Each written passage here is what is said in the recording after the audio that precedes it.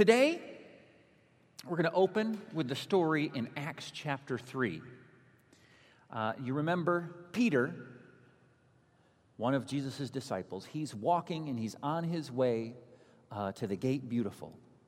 And chapter 3, verse 5, it says, "So the man gave his attention," because Peter looked at him. It says, "gave his attention, expecting to get something from them.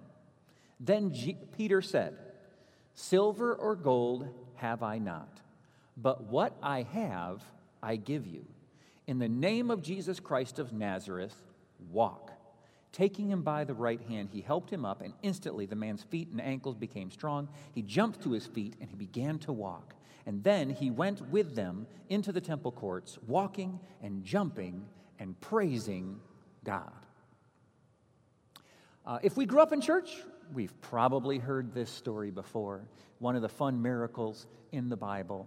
And Peter said something I want to focus on today. He said, "I don't have silver or gold, but what I have, I give you." Now, we've been focusing on how to live a supernatural Christian life. So, Peter was obviously living a supernatural Christian life. When he said, "what I have," what was he talking about?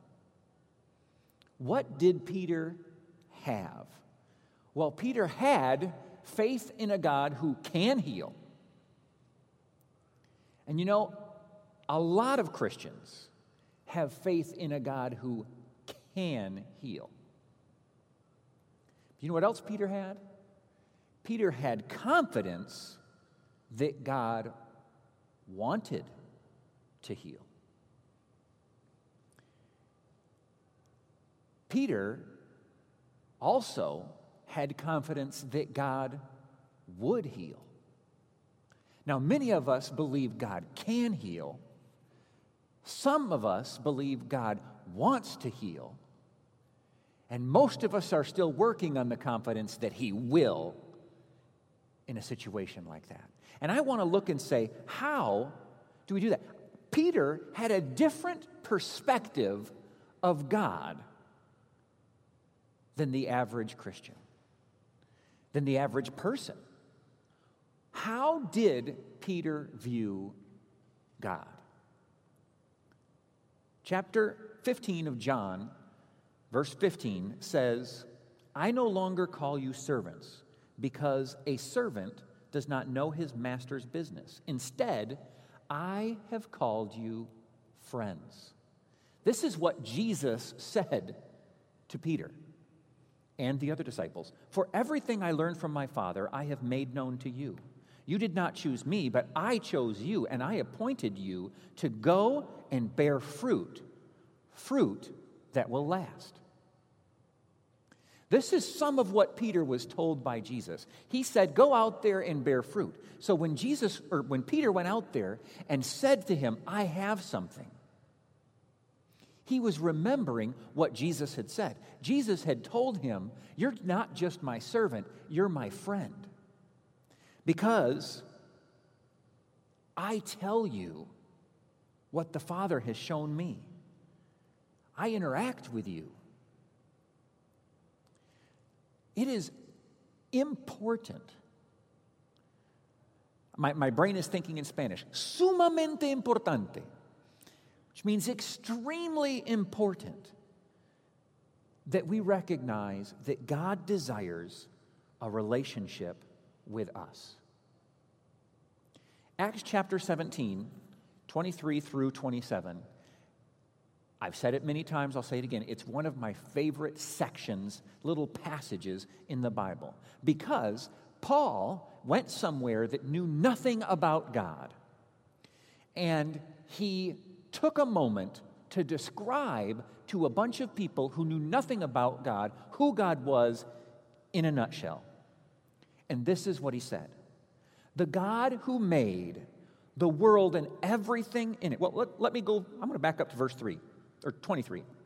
"For as I walked around and looked carefully at your object of worship, I even found an altar with this inscription: to an unknown God.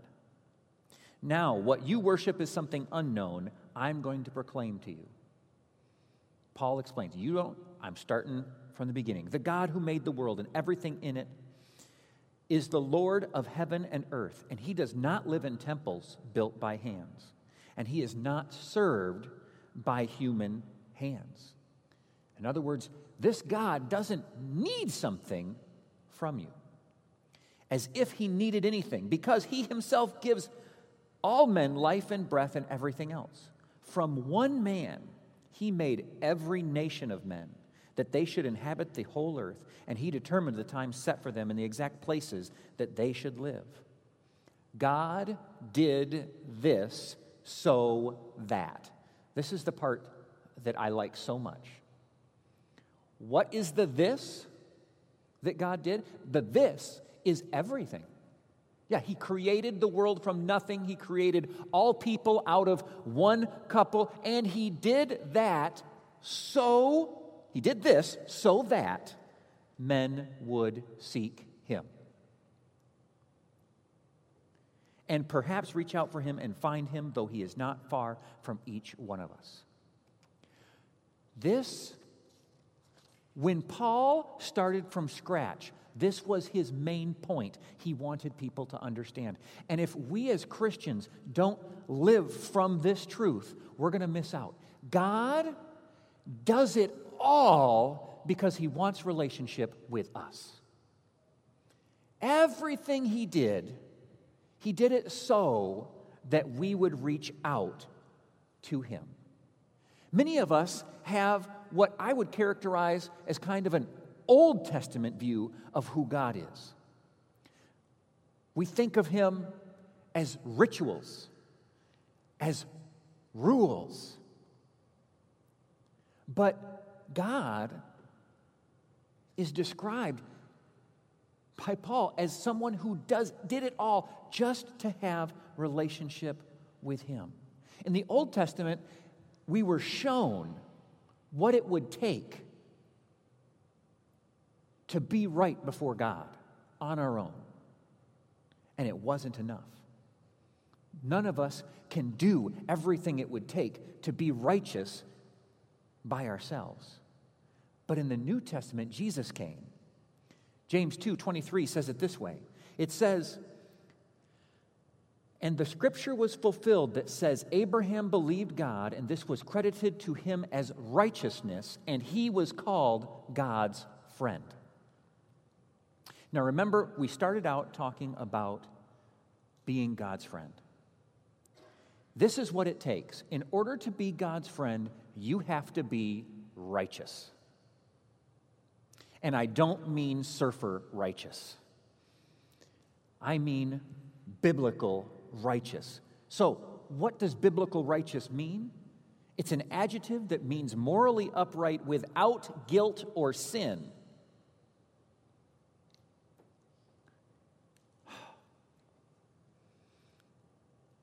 Therein lies the problem. Most of us feel,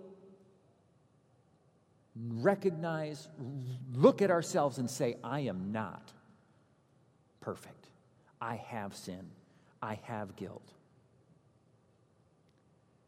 But in the New Testament, God doesn't just start accepting sin. However, he found a way to make sin no longer the deciding issue. We know John 3:16, "For God so loved the world that he gave his only Son, and whoever believes in him shall not perish, but have eternal life." This was the plan. There is sin. I'll come in. I'll take it away. I'll make it not the issue. John 1:29, "The next day John saw Jesus coming toward him and said, 'Look, the Lamb of God who takes away the sin of the world.'" The cross made sin irrelevant. Committing sin still has negative effects on our lives, but it does not need to separate us any longer from God. Many of us live with an understanding that yes, whatever my sin did to keep me from going to heaven, I understand that is gone. But we still think, I don't know if God heard my prayer because you know what I did yesterday, the day before that. I don't know if God would use me to heal someone because, you know, that thought that I had, that thing that I did. We understand that, yeah, my sin was forgiven and I'm no longer on my way to hell.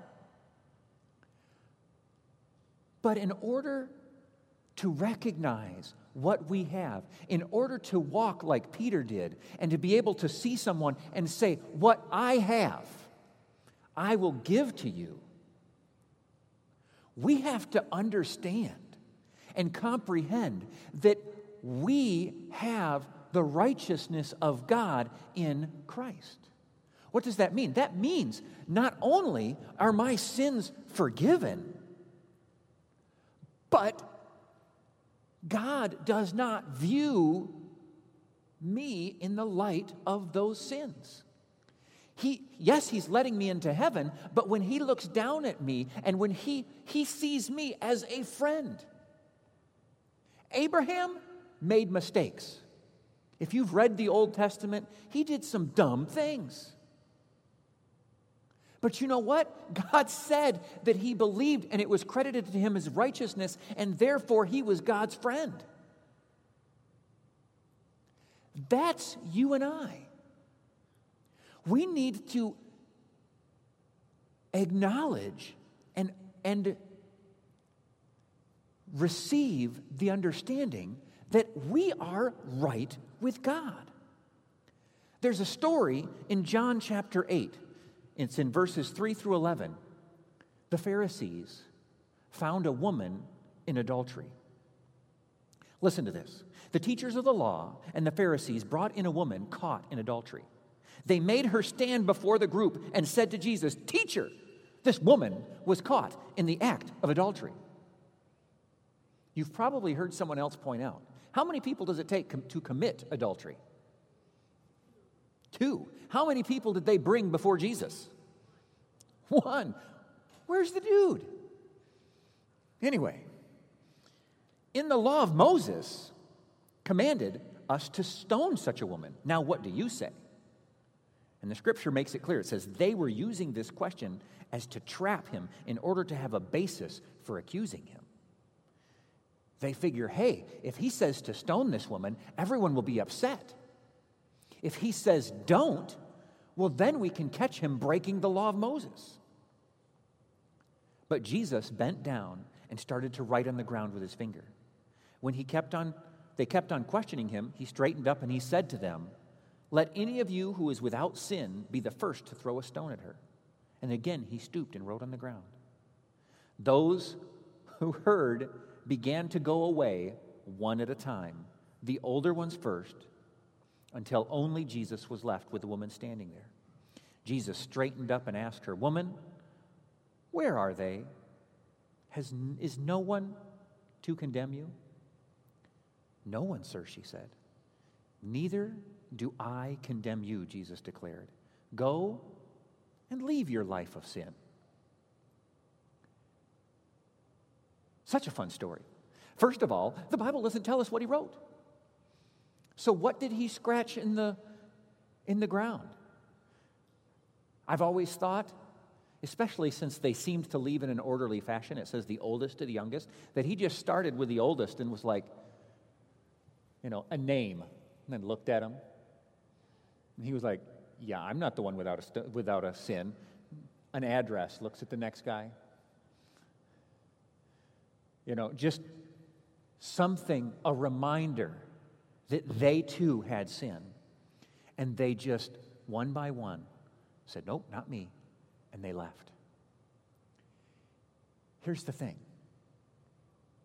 She was a sinner. And none of those people were going to throw the stone. But you realize Jesus could have? He had no sin. He could have thrown the first stone. But he didn't. You see, that is not his heart. You and I are just like her. Yeah, he wants us to live a life free from our sin. His encouragement is, go, leave your life of sin. But your sin doesn't change how he sees you. He desires a relationship with you. He is not counting that sin against us. 2 Corinthians chapter 5, verse 17 says, therefore, if anyone is in Christ, he is a new creation. The old has gone, the new has come. All this is from God, who reconciled us to himself through Christ and gave us the ministry of reconciliation, a word I have never used outside of the church, that God was reconciling the world to himself in Christ, not counting men's sins against them. And he has committed to us the message of reconciliation. What does that word mean? In the dictionary, it says to reestablish a close relationship between, to settle or resolve, to bring oneself to accept, to make compatible or consistent. This is it. God's purpose was not just to forgive our sins. See, I think most of us understand, yeah, my sins are forgiven. When I die, I'm going to heaven. But we still feel guilty in God's eyes. When we think about our relationship with God, when we pray, we're uncomfortable believing that God's going to hear and take action based on my prayer. Because, why? Because I'm not worthy. No, you're not. But that's not the point. That woman who had just committed adultery like minutes earlier, she wasn't worthy. But God was not judging her on that. The Bible says, verse 21, 2 Corinthians 5:21, it says, God made him who had no sin to be sin for us so that we might become the righteousness of God. My righteousness, my right standing is not based on my behavior. It is my belief in what he has done. When I accept what he has done, then I am righteous. 1 John 1:9 says, if we confess our sins, he is faithful and just to forgive us our sins and purify us from all unrighteousness. And here's the thing. If we are no longer unrighteous, then regardless of our past or our present, we are able to be friends with God. My goal for this message is that those of us who have accepted salvation but kept this murky cloud of guilt in between us and God would realize, because of all these scriptures that we're reading, that God is not holding my sins against me. He sees me as the righteousness of God in Christ. I have as much access to God as Peter had. When I pray, it is not contingent, it being God's hearing of my prayer, God's desire to answer my prayer, does not hinge on my past perfection. Romans chapter 5:1 says, therefore, since we have been justified through faith, we have peace through God, through our Lord Jesus Christ. Nobody has to go to hell because they sinned. They go to hell because they rejected the forgiveness of their sins. They rejected Jesus Christ. He has removed that barrier. We can be friends with God. Cicero said of friendship, he said, "Is the only thing the world all agrees is useful." We recognize that friendship is useful. Proverbs 18:24 says, "One who has unreliable friends soon comes to ruin, but there is a friend who sticks closer than a brother."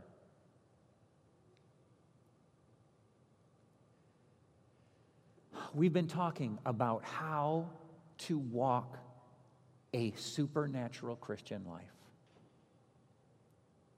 I don't believe that a supernatural Christian walk is within my grasp if I do not understand God's view of me.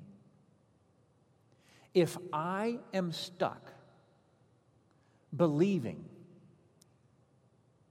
that there is still distance between me and God, that He is judging me for my past imperfections, and that He is waiting to use someone who's more perfect than me, to bless someone more qualified than me, to be used, or to use someone more spiritual, educated than me. We're not going to get there. I want to think about how the friendship we have with Jesus, which is what Paul said is the point we were created for. That's the whole point. Jesus created the world, made every nation, all the people in it, so that we would reach out and be in relationship, in friendship with Him. Friends are open with each other. The Bible says, faithful are the wounds of a friend. You know, you can only be as true of a friend as your knowledge of that friend allows. If they don't let you in, you don't know. Jesus is the truest friend of all. He opens up. We judge our friends by their deeds. When someone is willing to step out on a limb for us, we say, "Oh, hey, that's my friend." Who has stepped farther out than He who gave His life for us? You know, there's a saying that says, "Give to a man 19 times, but deny him the 20th, and he'll despise you." If you have to buy your friends, that's not true friendship. A friend seeks relationship with you independent of what you can give them.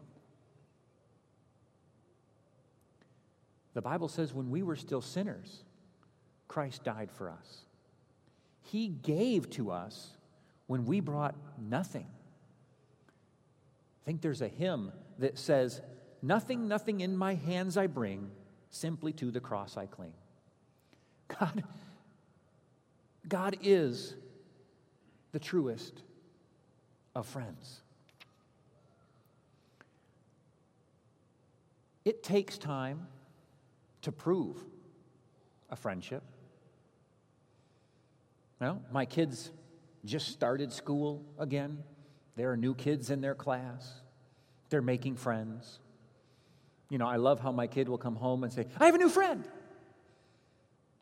I met him like 6 hours ago.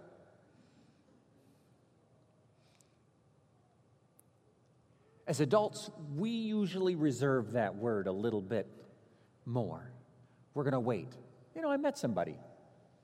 We'll see. There might be a friendship here. Jesus, on the other hand, how long has he loved us? Before the foundation of the world, he knew us. The Bible says before you were in your mother's womb, he knew you.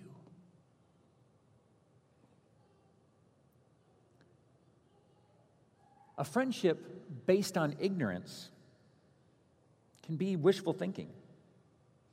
Many people believe that they've made a friend, then they learn a little bit more, and then they back out.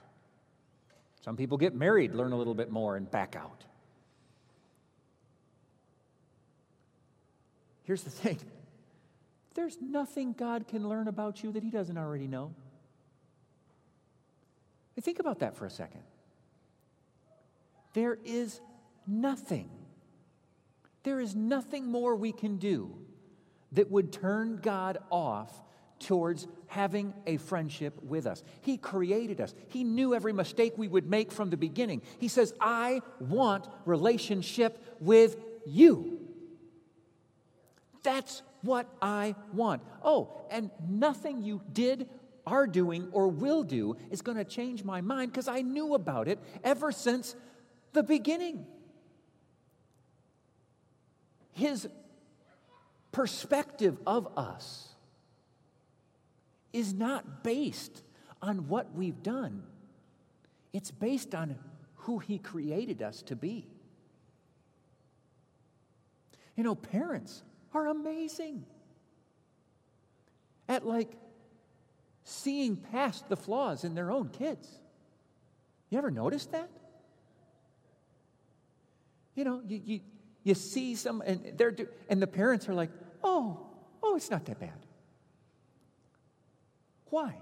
Because parents see their kids, not for the mistakes they're making right now, but for the potential that they know they have. This is how God sees you and I. He says,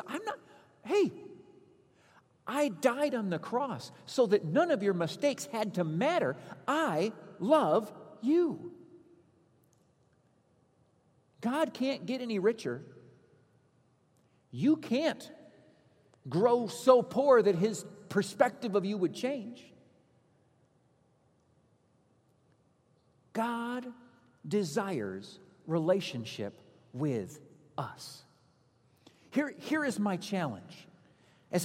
Each week, I keep going and I just pray. I say, God, we desire to walk in supernatural power. We desire to live the kind of Christian walk that you want us to have. Help me to find what would you like us to learn? How can we grow? How can we better walk in this walk? And this week, this is what I felt God say to me. He said, my church needs to understand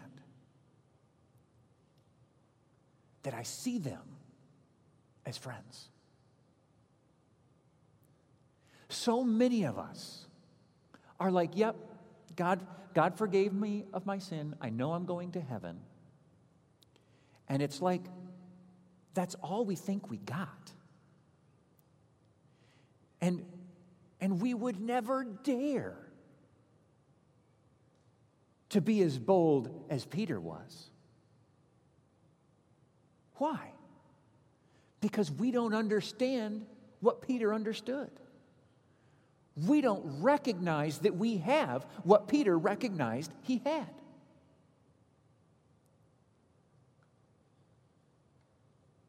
We aren't just forgiven so that we can go to heaven someday. We are forgiven so that we can have a relationship with God right now.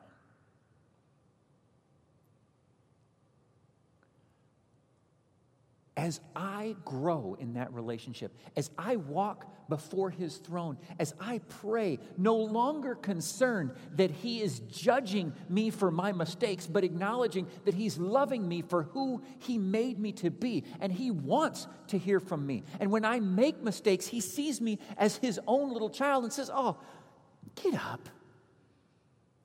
Get back up. Let's keep going. The Bible says that the righteous man doesn't say, this is the thing. Remember what righteous means? Righteous means without guilt. But then the Bible says that the righteous man falls 7 times. Do you realize what that's saying? It says the guiltless person makes mistakes. But the guiltless righteous person gets back up.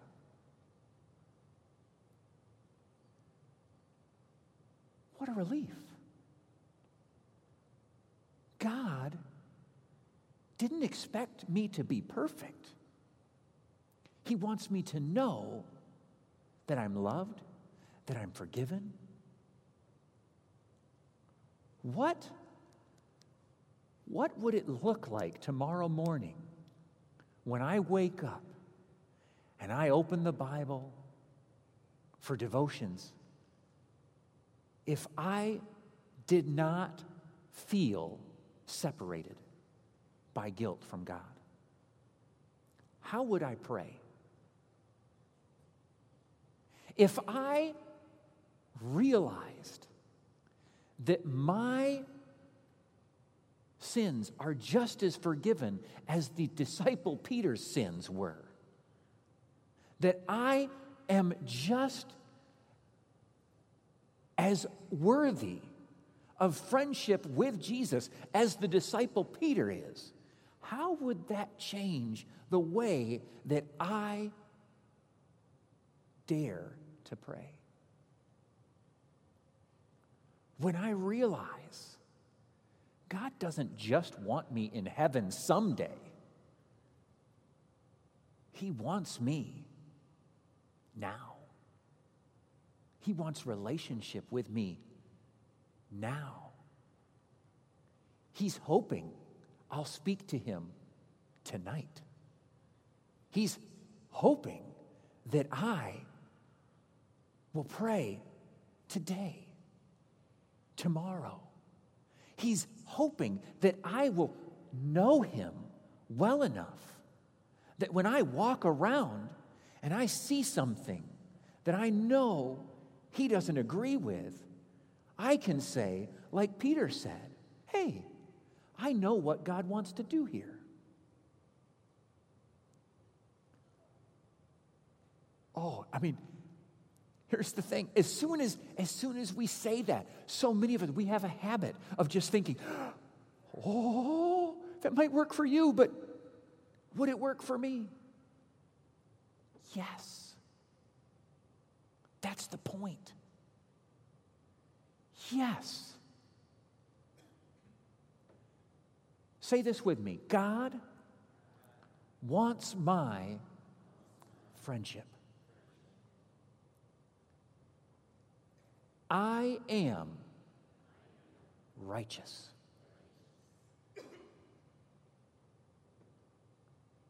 What does it mean?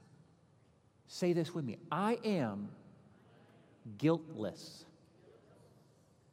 See, that word means more. We've said righteous so many times, it just rolls off, and we're just willing to hear, hey, we're good.